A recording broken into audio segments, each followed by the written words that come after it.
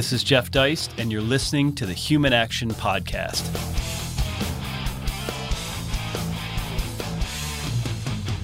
Ladies and gentlemen, welcome back once again to the Human Action Podcast, where we read and encourage you to read books. So it's basically a book review show, and every week we go through books large and small. We just finished actually a nice 4-week segment on Murray Rothbard's Ethics of Liberty with a variety of guests, so that was fun. And for the most part, as I'm sure you're aware, we read books, oftentimes by dead guys, oftentimes years, decades, sometimes even centuries old, because obviously we have a bit of a bias in terms of books which have stood the test of time.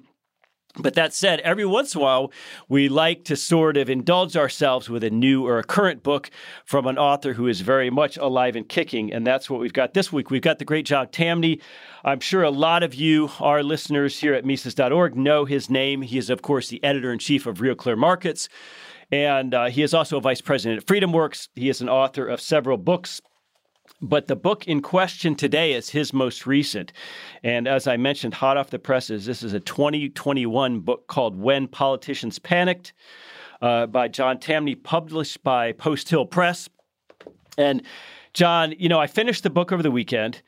I got to tell you, one thing that struck me as sort of an overall takeaway from this book was that it reminds me of David Stockman's Great Deformation in that how that book described much of the '08 financial crisis surrounding Lehman and the Treasury and the Fed, and kind of a blow-by-blow account. I think this book, it very much does that same thing about the coronavirus reaction by government and the Treasury and the Fed in that March 2020 timeframe. Well, thank you. That makes my day. That was my intent. I have written in what I think is an economics book. Many thousands probably of medical books will be written. To me, this is an economic story. Economic growth is easily the biggest enemy of death and disease. Poverty is the biggest killer. And so you cannot talk about what they did, what panicky politicians did in 2020 without contemplating at length the lengths they went to contract the economy. And how that just set us back in such cruel and mean ways that we'll be realizing probably for decades ahead. Well, it is an economics book. It has a lot of facts, a lot of cites, not boring at all, moves along at a very good pace. I think the chapter length was right for this kind of book. But, I'm sure you felt this frustration that economists failed us over the past year. In other words, part of their job, the job of any social scientist, is to show us the unseen. The seen is easy. The unseen is not so easy. And of course, the unseen is going to linger for years or decades when it comes to coronavirus lockdowns. Unquestionably. And I get so annoyed when I hear people, even in my world, say, oh, he's a great economist or he's a good economist. To me, that's like saying he's a good astrologist. I mean, really, this is common sense we're talking about. People produce because they want to get things. If you want them to produce more, remove the barriers to their production. Governments cannot give what they haven't taken from us first. So to pretend that governments can contract an economy only to revive it by doling out monies they extracted from us first defies basic common sense. Now, of course, economists were asleep at the switch on this one precisely because just about every economist of credentialed quality on earth believes that government spending grows the economy. Just about every economist believes that death and destruction, that war actually grows the economy. So is it any surprise that they would believe in this case that politicians extracting trillions from an economy they needlessly wrecked would somehow believe that was the answer to the wreckage that politicians caused? Do you think we will someday get accurate data on some of these unseen effects, like, for instance, the amount of undiagnosed heart disease and cancer because people weren't going to the doctor? Do you think that'll become part of the fog of all of this? It's such a good question, and I think about it all the time, and my answer to you is no, and that's what's so tragic about this. And the reason it's no is consider, once again, the trillions of dollars extracted from the private economy so that politicians, obviously guilty at the immense damage they've done in such short order, could basically throw money at their mistakes. We know, and you know this intimately as an Austrian thinker. Austrians put the entrepreneur so often at the center of their universe. Entrepreneurs, as a rule, are doing what everyone rejects, what everyone thinks is ludicrous most of the time. And so they only get the rarest of intrepid funds. And so the question, we'll never know the experiments that did not take place to move us along toward cancer and other cures. And much the same, we'll never know what people didn't do, the doctors they didn't visit, that had they would be healthier now, or something would have been detected now that would have saved them from a lot of misery down the line. It's truly tragic. But of course, it's not just health, it's also time and wealth, which were squandered. I mean, you shut down the world for a year. There are young people, for example, that lost, let's say, a teen year, or college students. And there are companies which weren't started, and there are entrepreneurs who were squelched. I mean, it gets a little scary when you start to think about how far-reaching it might all be. Oh, there's no doubt. Warren Buffett doesn't agree with us on everything, but his insights from a young age about time, which you allude to just now, were brilliant. He recognized that with time, all manner of wealth could be created, but you had to be willing to be patient. And so when you take away what is so precious for a year, where basically you take a break from reality for a year, put things on ice.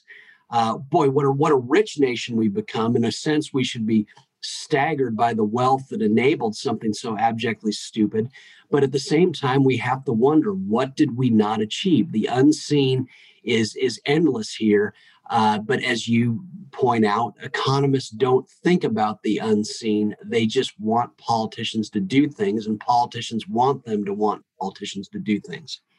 Well, one thing that I found funny in your book is we have the information age now. We have almost instantaneous information available at our fingertips, even for something that happens in China, for example. And you mentioned that as late as February of 2020, even into March, we had voices as diverse as Trump and Anna Wintour, I don't know how you say her name, and the New York Times, and Nancy Pelosi, and all these people, and Fauci even to an extent saying, hey, COVID's no big deal. And yet, in an internet age, you'd think that we would hold them to that, and that would stand out more. And we'd say, wait a minute, we remember, the internet remembers what you were saying just a couple of months back, but it didn't seem to happen. Well, it's a fair point, but I would almost argue to you that we did do that. I make clear in the book that I get the vast majority of my information from the New York Times. And I did because I wanted to check on my passion from day one that these were just, the lockdowns were disastrous. But I found most of that information that you just alluded to in the New York Times. It was all there. But I think we would probably agree the mistake isn't ever going to politicians for guidance in the first place. What could Donald Trump possibly know about viruses? What could Anna Wintour? But what do the people know? Well, the people are the marketplace. And if we believe in free markets during good times, and free markets beget good times, we have to believe and double down in our belief during bad times, because free people produce information.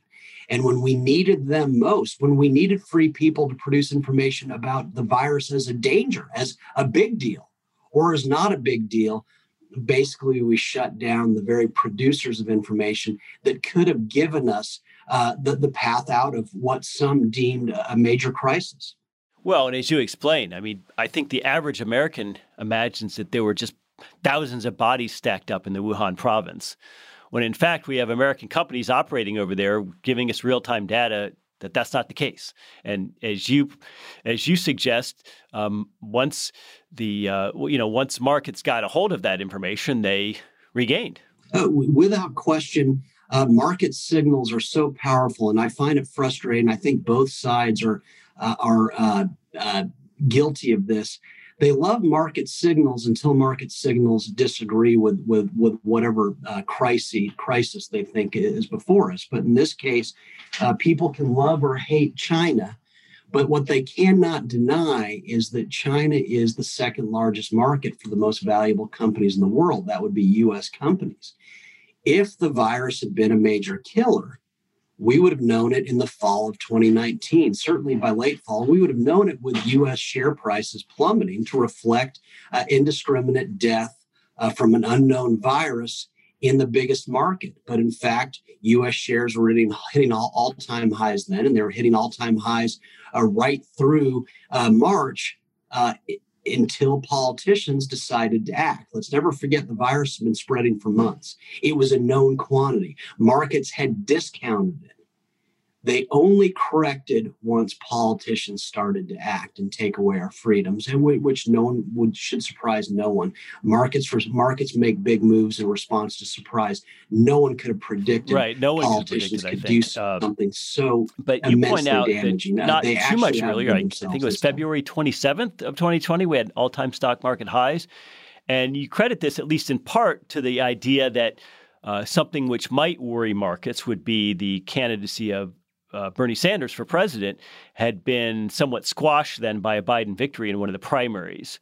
So do you think that do you stand by that? Do you think that was why, despite Trump, despite all the nastiness, even before COVID, it was shaping up to be a nasty political year, that markets were telling us that, hey, it's probably going to be Biden or maybe Trump, and so we're okay, and that 5 or 10 years hence, we're going to signal that things are going to be good?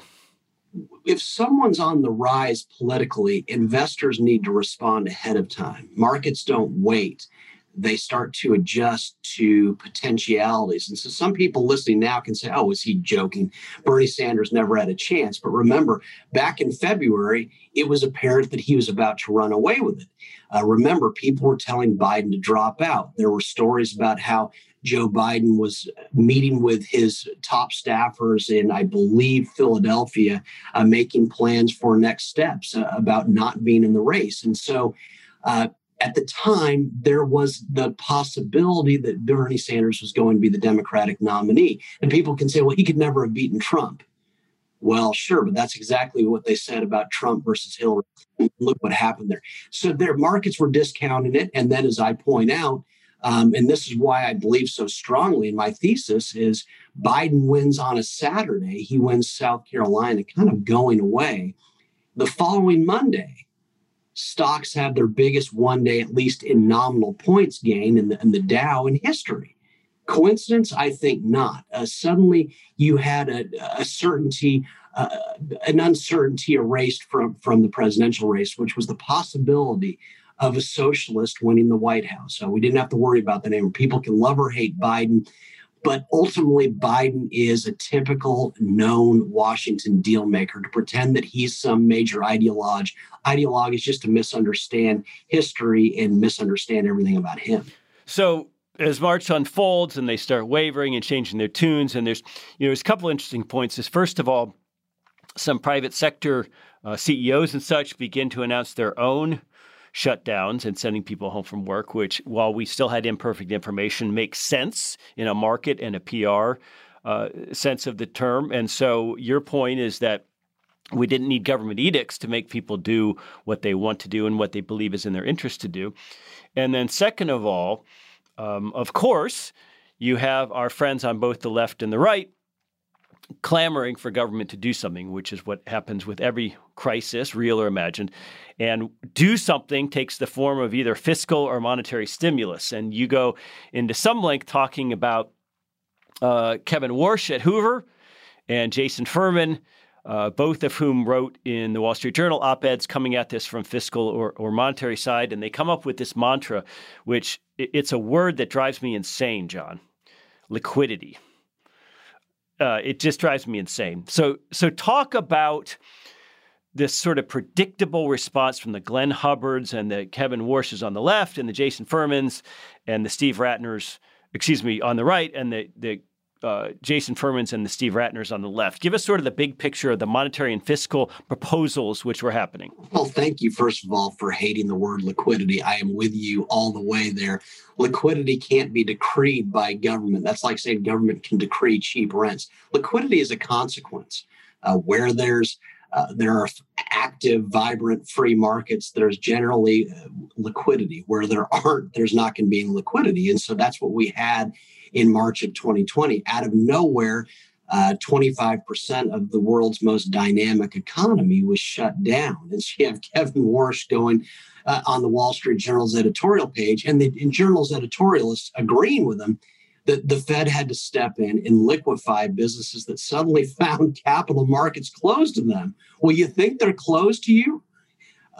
Yeah, out of nowhere, it's decreed that you can't operate your business. And governors were quite literally saying, if you operate your business, we're going to shut off electricity to you. Yeah, that would tend to result in an anti-liquidity event.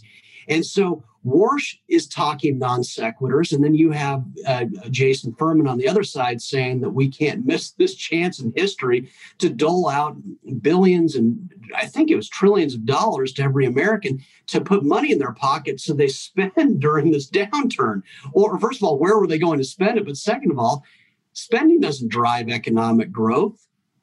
Investment does.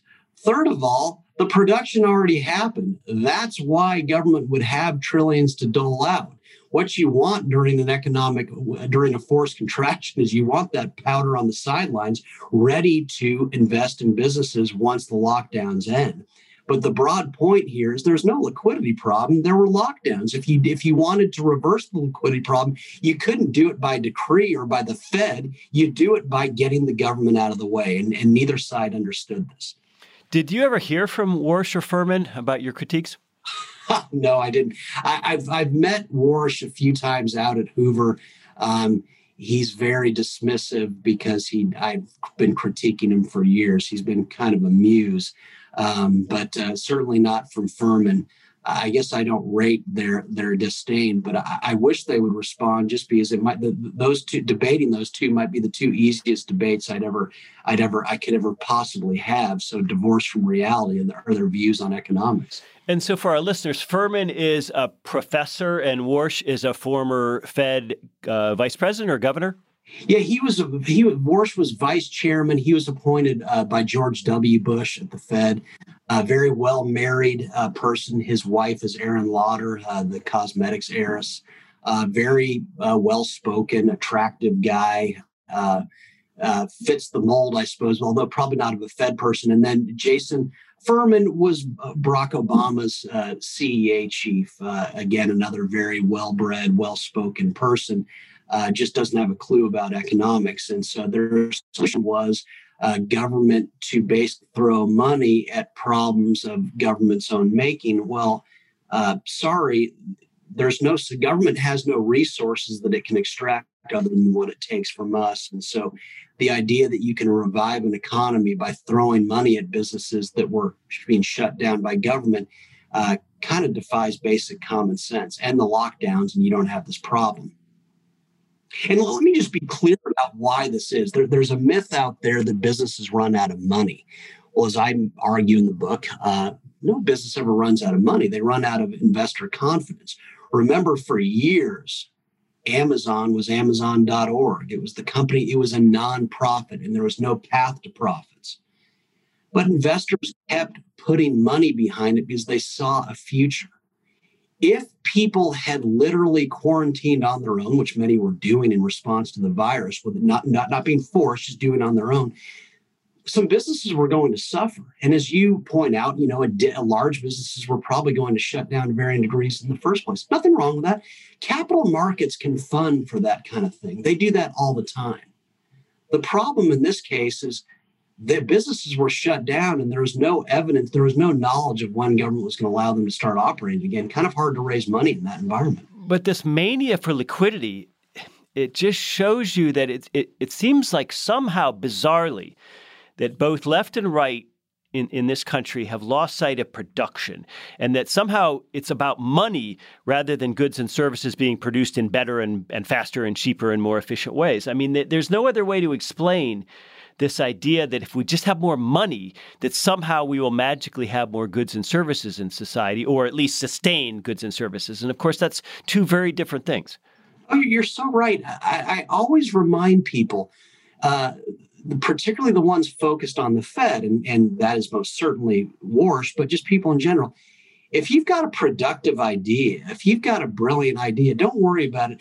Sources of finance will beat a path to your door. There's a reason that investment banking is so lucrative. And it's so lucrative because it is so competitive among these investment bankers fighting with each other to see who can match talented people with capital. And so there's this idea that money will solve it. No. Money is the consequence of intriguing ideas. But when you're not allowed to be productive, rest assured that money is not going to find you. And if you're not productive, rest assured that money will not find you. There's never any liquidity in Aliquippa, Pennsylvania, and there never will be. The Fed can't alter that. No one can alter that. Liquidity is a consequence. Guys like Warsh put the cart before the horse, but to be clear, they're not alone. There's this myth out there that the Fed can reshape reality. One of the big points you make in this book, apart from that politicians panicked and they fell for the political trap that they need to do something, but when they did do something, namely fiscal and monetary stimulus, so-called, they did the wrong thing. And what they did was to position the Fed and the Treasury as investors, when in fact during a crisis is when we need the wisdom, especially the handicapping of the future of markets and that discipline more than any other time. So, I mean, and I don't want to speak for you, but one thing that I took away from this book, something I've actually said myself at a conference, was that the analysis wouldn't change if there had been 1 million or 5 million or 10 million deaths in the United States. I mean, the reaction would have changed, but the analysis of what we should do wouldn't change. No, wouldn't at all. I'm so glad that you brought that up about the number of deaths. I keep reminding people that the more deaths projected or the more deaths that actually happen would make an even better argument for freedom. I mean, really, what if it had been true that bodies were just piling up at hospitals across the United States? At that point, what would be the point of any kind of political lockdowns? People would be locking down on their own. People don't need to be forced to protect themselves from potential death or extraordinary illness. But looking at bringing it back to the businesses, let's never forget that the U.S. is the richest country on earth precisely because businesses die with great regularity in it. We don't generally have sacred cows here. We let what's bad die. And so there was this notion in 2020 that, no, the Treasury and Fed, they will lend to businesses that have good prospects for the future. And again, Democrats and Republicans were buying this line, which was just so beyond reason. Because think about if the lockdowns had happened in the year 2000. Now, I contend in the book that they could never have happened in 2000, different story and subject. But in 2000, what were the most valuable and best companies in America? Well, there was GE, the two best internet companies, and they were dominant, were at Yahoo and AOL. Oh boy, where are they today? The best managed company was Enron. The future GE was Tyco. Now, let's be clear, at the same time, Amazon was Amazon.org at the time. Netflix was such a joke that it couldn't even get Blockbuster to buy it. But Blockbuster was a power in 2000. Apple was near bankrupt and would have died if not for a liquidity infusion from the great Bill Gates. Do we want to go down the list? Google was unknown. Facebook didn't exist. Mark Zuckerberg was in high school at the time. The point is, there's no way for the Fed or Treasury to liquefy or invest in companies. It implies that they know what the future is going to be like. And the reality is we can't possibly know. And so they're quite literally, their goal was to freeze in place 2020, which we will be paying the damages for that for the longest time. The reality is lots of businesses were going to die in 2020, regardless of lockdowns, regardless of if there'd been a virus spreading. Yet we didn't get the chance to let businesses be put out to pasture to the economy's betterment last year. Just tragic. Well, I'd like to talk about your two chapters in particular, which go deeper into the Fed. And that's chapters 14 and 15 in the book. I think an important point you make early on is like, okay, we can certainly reach a point, and I would argue we started to reach that after the 07-08 crash, where the Fed just doesn't have all that much impact on the economy. Banks no longer really borrow from each other overnight. So there's not much point to the interest rate targeting of the overnight Fed funds rate. And I agree with your point where you say, the rate at which banks lend to each other overnight doesn't have much effect on investor valuation of a big company like Amazon, which they calculate in their own way, I suppose, in the manner you suggest set in Peter Thiel's 0 to 1. What's the discounted value of all the future earnings of a company? I agree with that, I guess, in the broad or abstract sense. But what's interesting is that, look, you've got an economy that's shutting down literally by fiat. So it's not, at that point, it's not about liquidity or a lending facility. It's about credit worthiness. And we saw this in 07, 08 with housing. All of a sudden it was hard to get a home loan. So, you can't make banks lend, I guess. You can't push on a string. I think that's Janet Yellen's term. No, you can't. And we certainly saw this. The Fed goes to zero in March 12th of last year. And what were banks doing? Banks were pulling back on credit cards. They were just basically disissuing them, taking them out of circulation for some people. They were limiting all manner of home equity lines of credit. The Fed can go to zero, but that's like saying, okay, well, Bill de Blasio can go to $1,000 a month top rent in Manhattan. Yeah, lots of demand for that, very little supply. And so to me, every time the Fed goes to zero or whatever that is, that's just a sign that money's tight, that banks are only going to take the most minimal of risks. Basically, they're going to lend to businesses that already have access to funds in the capital markets. And of course, that's what they did. The Fed can't alter reality. It can't make money easy as much as people want to believe that it can. Okay, but what's the John Tamny take on the Fed's balance sheet? And one thing that was different this time around, QE, back as we think about it, back in the day of 07, 08, was a lot of Treasury debt, and it was a lot of toxic mortgage debt from banks. But this time around, the Fed's balance sheet has included some new things like muni debt and corporate debt. And as you point out, it went from, it tapered a little bit. It had gotten to about $4 trillion, a little more, and now it's up, over 7. I'm not sure, but I think you're going to tell me it doesn't much matter. I think the Fed follows. I don't think the Fed leads. If you look at what it was buying back in 07, 08, let's never forget that all that toxic mortgage debt, most of it performed. As you'd expect, housing's low risk. When banks rushed toward housing in the 2000s, that was a rush away from risk. Over 90%, well north of 90% of the loans issued during those frothy years back then performed. And so it's somewhat easy for the Fed to take on that kind of debt in the first place. Treasuries, treasuries are backed by the most productive people on earth. Russia's got 190 billion in total debt.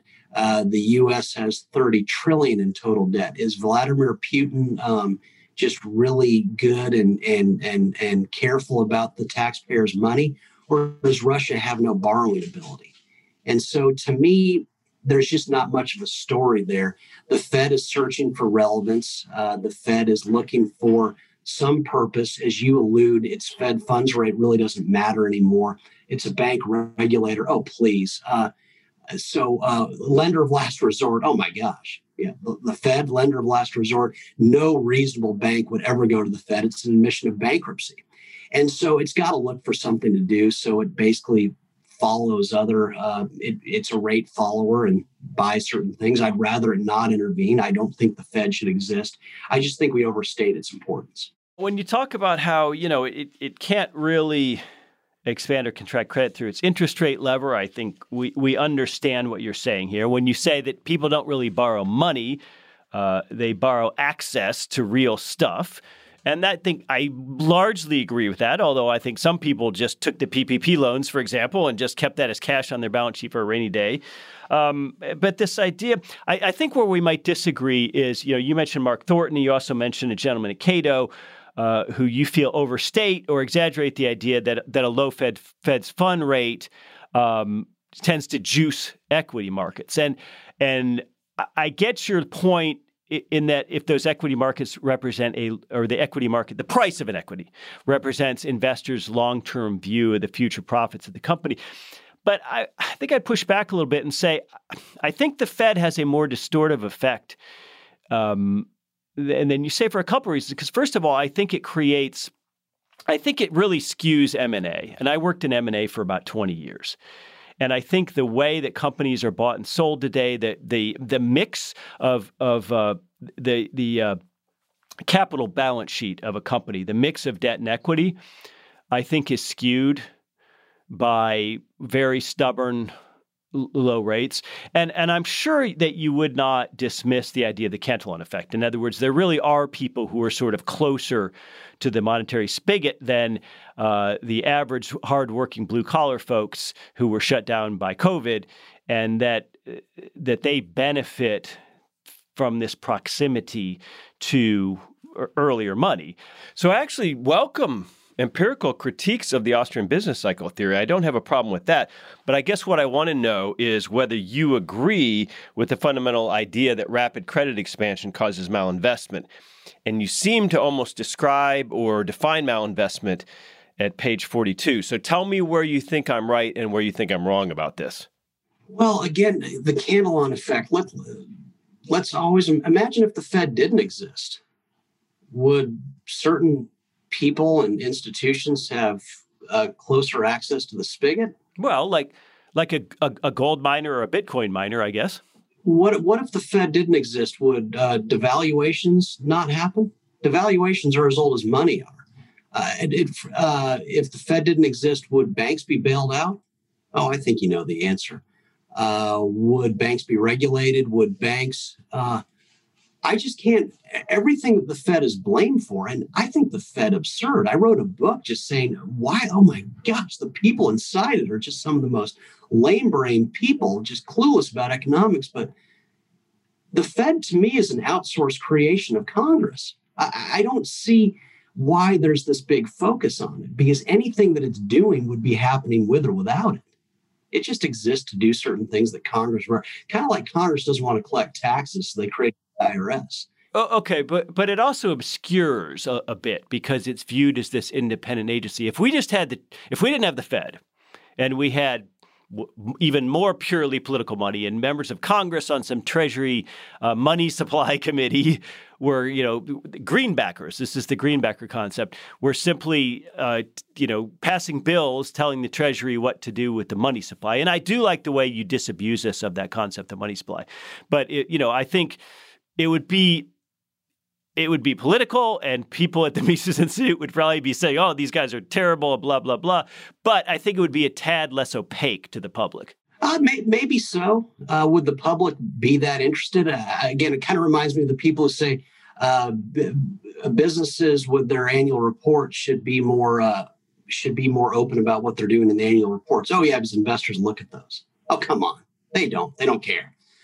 So I don't see a major difference. I don't buy that the Fed can alter reality. To me, if that were true, why is Japan's stock market still half of what it was in the late 80s?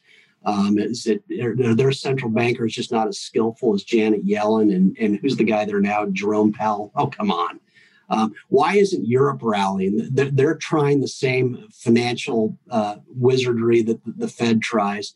The difference here is we've got people like Jeff Bezos, and we've got people like Steve Jobs, and we've got these amazing companies that if you took them out of the market, there wouldn't have been a big rally this year. There wouldn't have been a big rally in the past few years. I just don't get why our side's so eager to basically say you didn't build that, but just from a right-wing perspective. No, the Fed built it. Oh, come on. I have real trouble buying that. And so Jim Dorn is making the... Yes, that's the name. I'm sorry. That's the name I couldn't remember at Cato. It was James Dorn. Yeah. Oh, really, Jim? Okay, well, explain to me these other countries, and explain to me why the Fed was raising rates from 2014 until, 2019, and stocks kept hitting all-time highs. But then he sees a rate hike and says, oh, yeah, this is why stocks are down. Turned out he was blatantly wrong, which he's always been, as are so many of the monetarists out there who think that they can plan money supply, and Jim's one of them.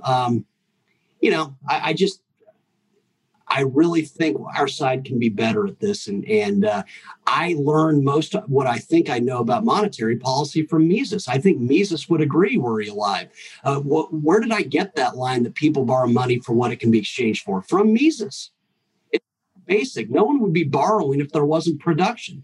The lending is a consequence of production. Well, so a couple devil's advocate points. I mean, first of all, if someone were to point to Japan or other empirical refutations of the idea that low interest rates create stock market booms, when you say, oh, Japan had a zombie economy for decades after basically going to zero, I think the response of a Dorn or maybe a Mark Thornton would be, well, that's because they were, the central banks have limits to what they can affect, and they were much bigger forces, demographics, bad economy, whatever, at play.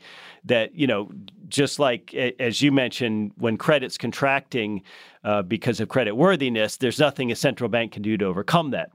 But I still have this niggling suspicion that, as you point out, a lot of the stock market rally of the last few years was largely in the FANG stocks. A big part of the growth was there. It wasn't in the stock markets just generally and broadly. But boy, oh boy, when, in 1980, let's say, at the height of Paul Volcker's regime at the Fed, people were paying, 18, 20% for mortgages. And people were getting 15%, let's say, on a simple savings account at a bank. I would argue that Volcker did have something to do with that. It wasn't simply supply and demand of loanable funds first. And second, just second, real quick, is this idea that, when you're getting less than 1% on a CD and mutual funds, money market funds are pathetic, everything else, that I think more people than otherwise do say, hey, I'm going to go check out the stock market. I'm going to put my money in the stock market because, look, I saw Tesla go up again, or I saw Facebook go up again. I do think there's something, not whether, maybe your argument is correct that the Fed didn't cause it, but when interest rates are very, very low, I do think that increases average people's interest in equity markets because they're looking for yield. Yeah. Well, again, so what happened in Europe? Were they just not looking for yield there? I know what you're saying, but again, what did Mises say? He basically said, I'm paraphrasing, that in any market, the passions of the bulls are always moderated by the passions of the pessimism of the bears. If I'm going to say, oh, well, rates are low, I'm going to search for yield, a la Jim Dorn, I'm going to go into the market and buy stuff. Well, someone's got to sell me. There's not just buyers in any one market. And so we say, okay, well, Japan's different because of demographics. Oh, well, guess what? Let's look at South Korea. Worst demographics in the world right now, the lowest birth rate of any developed nation in the world. And oh, by the way, got the highest suicide rate in the world. Where's the big market correction there as a consequence of demographics? Such an argument implies that countries are islands as opposed to interconnected parts of a global whole. The reality is that Jeff Bezos could start Amazon in a retirement community today and build a big business simply because we have workers, and certainly technology companies have workers around the world doing coding for them. The idea that demographics are the story, and that explains why central banks can't stimulate in those countries. Why are we so afraid to say that actually Jeff Bezos is brilliant? Apple is one of the most remarkable companies on earth. Google is a globally used brand. Facebook is. Microsoft. I mean, come on. Look, John, this is the Mises Institute. We encourage people to have babies here, okay? I want to move on past the Fed. And just one quick thing about that. Sure. It's worth pointing out that, it's famously said that Volcker got rates up to 19%. Oh, come on. Mike Milken at that time was getting lending for MCI, at the time a company that had the temerity to go after AT&T, which was viewed as impregnable at the time.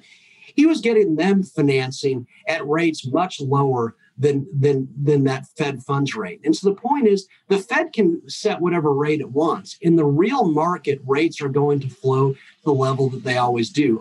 The Fed at zero is just a sign that banks, as we agree, are a small player in total credit, very small, are being very careful with their money. They're basically doing what they've always done, which is lend to institutions that really don't have a major need for it or who are a sure thing to pay back. That's all that is. If banks were taking risks, they'd be paying higher interest rates. Well, I guess my final comment on that is be like Michael Milliken. That's good advice for anybody. Be wealthy well, it's interesting, and you make this point is that all this stuff about stimulus, fiscal or monetary, of course, it's going to go to companies that don't need it, and I do like the way you disabuse us of this phony distinction between Wall Street and Main Street. This sort of like mom and pop should get the money, not these big, rich Amazons of the world. And in fact, that's sort of a mentality of stasis that, as you point out, is looking either at things are at present or in the past when we ought to be looking at the future. Absolutely. Let's never forget that most small businesses get their energy from being around large businesses. That's not to say that most large businesses didn't start out small. Of course they do, but there's this, little house on the prairie view, particularly on the right, increasingly, that small businesses are the backbone of the U.S. economy. I hate stupid thought, and that was one of the dumbest thoughts out there right now. No. Small businesses generally cluster around the big ones. Deal with it. And we know this. Well, go to any shopping mall and look at the anchor tenants. Go to any shopping area and notice how it is the big, well-known businesses that attract the customers that small businesses feed off. It's so mindless. And yet our side just loves to get into this corny thought about, farmers and people who in the small towns, that they're somehow what make America great. Oh, please. Did you get any attacks on the book on that very point, that this book is a sop to the fat cats or something along those lines? I wish I would. I guess I need more people who would disagree with me to read it. I'm concerned about that, but it's a debate that I've long wanted to have.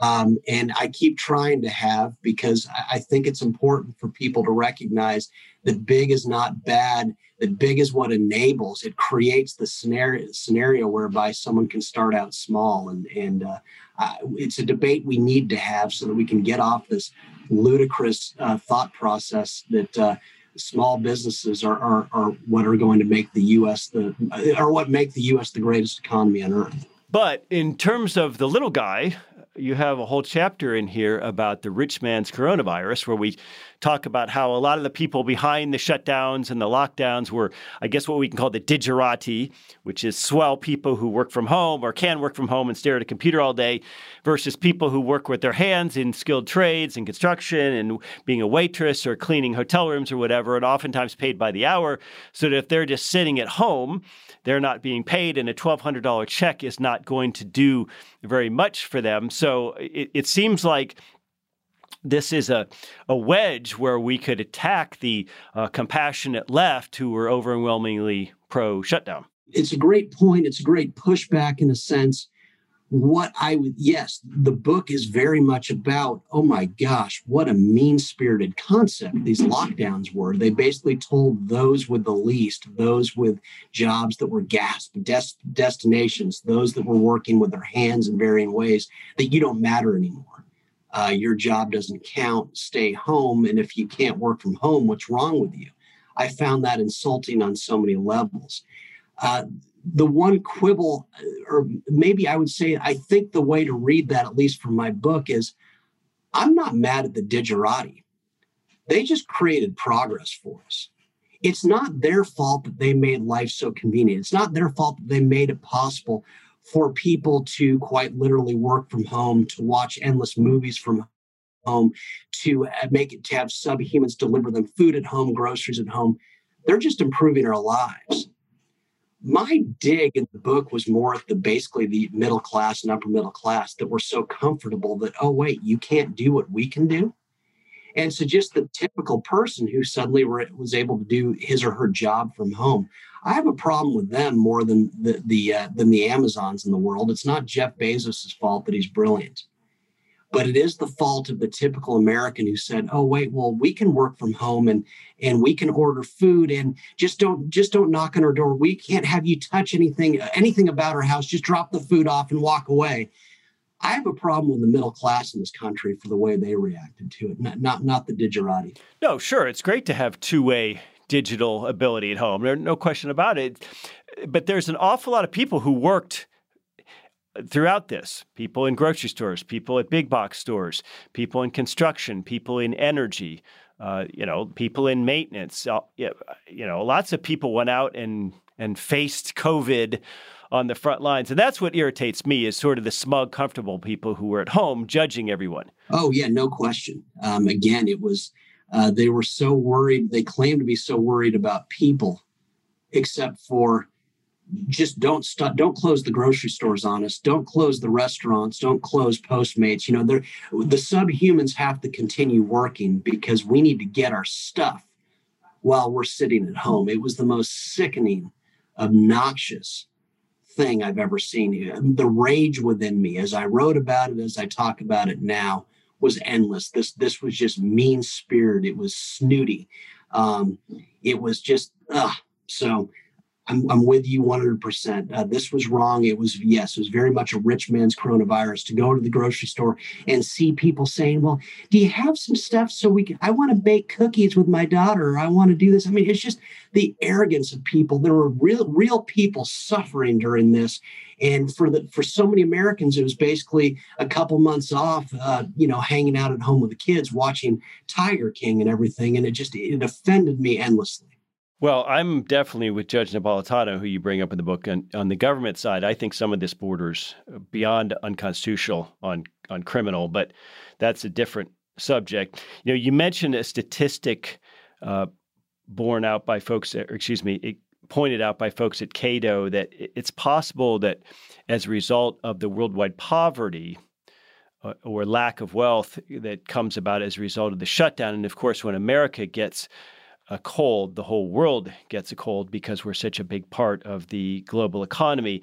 So as many as 135 million people might face some sort of starvation or at least economic calamity as a result of all of this. And I wonder if we have even started to grapple with that, because if that's true, if that's half true, that has to be one of the biggest crimes in human history.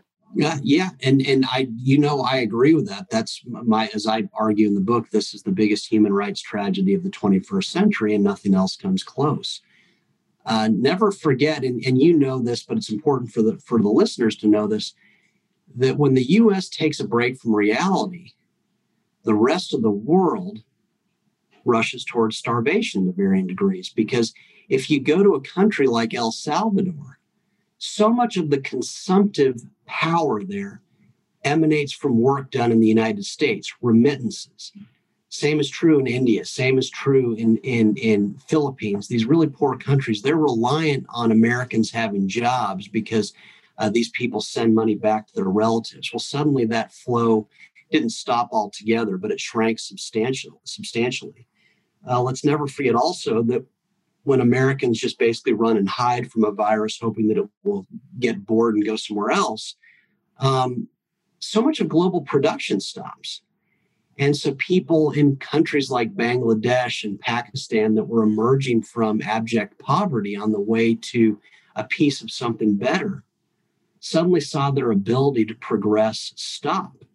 And so, yes, it's sickening what they did to the world's most vulnerable as a virus mitigation strategy. So we're going to create economic desperation to fight it. No, economic growth is what kills off viruses. You don't destroy an economy and you certainly don't destroy the global economy to make people healthier. But that's in fact what they did. Almost time to wrap this up. I want to close talking to you about technocracy. You have a chapter about experts. And of course, a lot of people, I guess we could say maybe the left, says, well, see, you liberty-minded folks, when something terrible comes along like a crisis, that shows why we need, strong central government and concerted top-down central action to fight these kinds of things. And I think your point is very Hayekian in that, no. I mean, a crisis like this absolutely calls out for localized knowledge, for localized information. There's no consensus. We shouldn't be making these sweeping top-down decisions based on early data or limited information.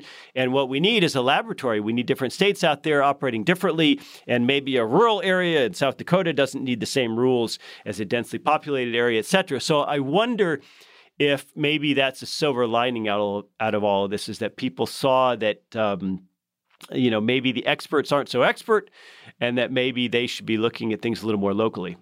I hope so.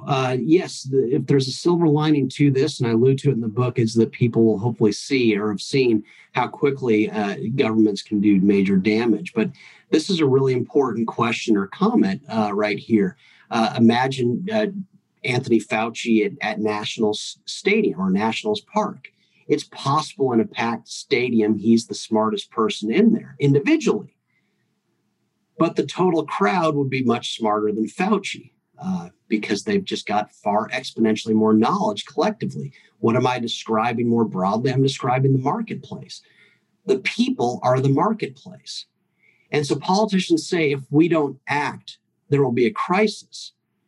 They are engaging in self-fulfilling prophecy because when they act, they are suffocating the market. They're taking away the right of hundreds of millions to make different decisions and produce information, and giving decision-making power to the very few. Well, we know from the 20th century that central planning is always a crisis and always brings on desperation, and so it did here. And so we missed out on so much. Freedom doesn't just produce economic growth that creates the resources necessary for doctors and scientists to come up with cures for what used to kill us. Freedom is also the ultimate producer of information, and you want it the most when something like a virus is spreading. There were going to be some people, and you and I know these people. I know people, libertarians, who didn't go to a restaurant for over a year. Well, you need those people. I disagree with them, but they just stopped going. They were terrified. Good. You want to see if that works. There were people like my sometimes exasperating wife who quite literally were jumping off of sidewalks when we'd pass people. I thought it was nuts. Well, you need people like her. You needed people like me.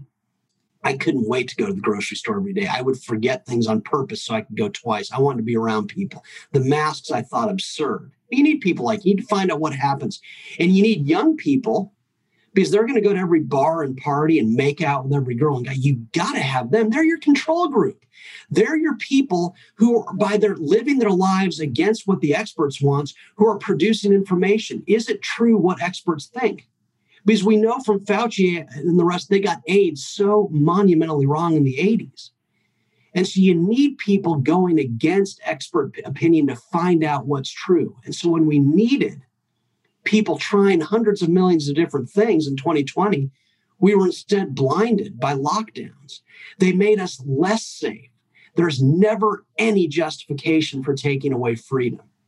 And there's certainly the arguments for taking away freedom are exponentially worse when a virus or something threatens us. That's when freedom becomes most important. Yet so many people gave it away in 2020. And what a tragedy. Historians will marvel at the abject stupidity of the political class that they erred so mightily in this instance. Well, I hope they marvel.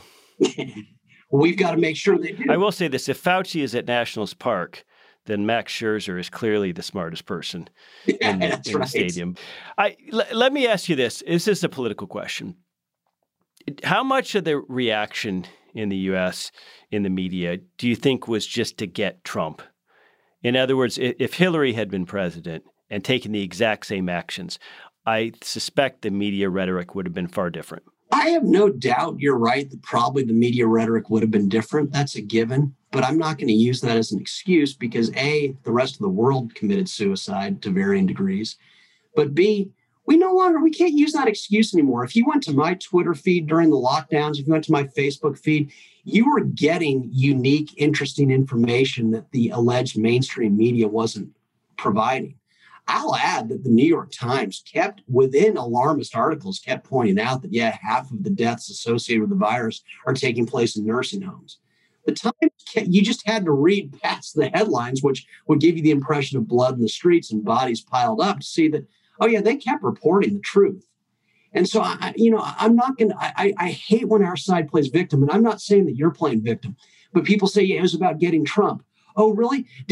So was Trump forced to tell Governor Brian Kemp of Georgia, do not end the lockdowns?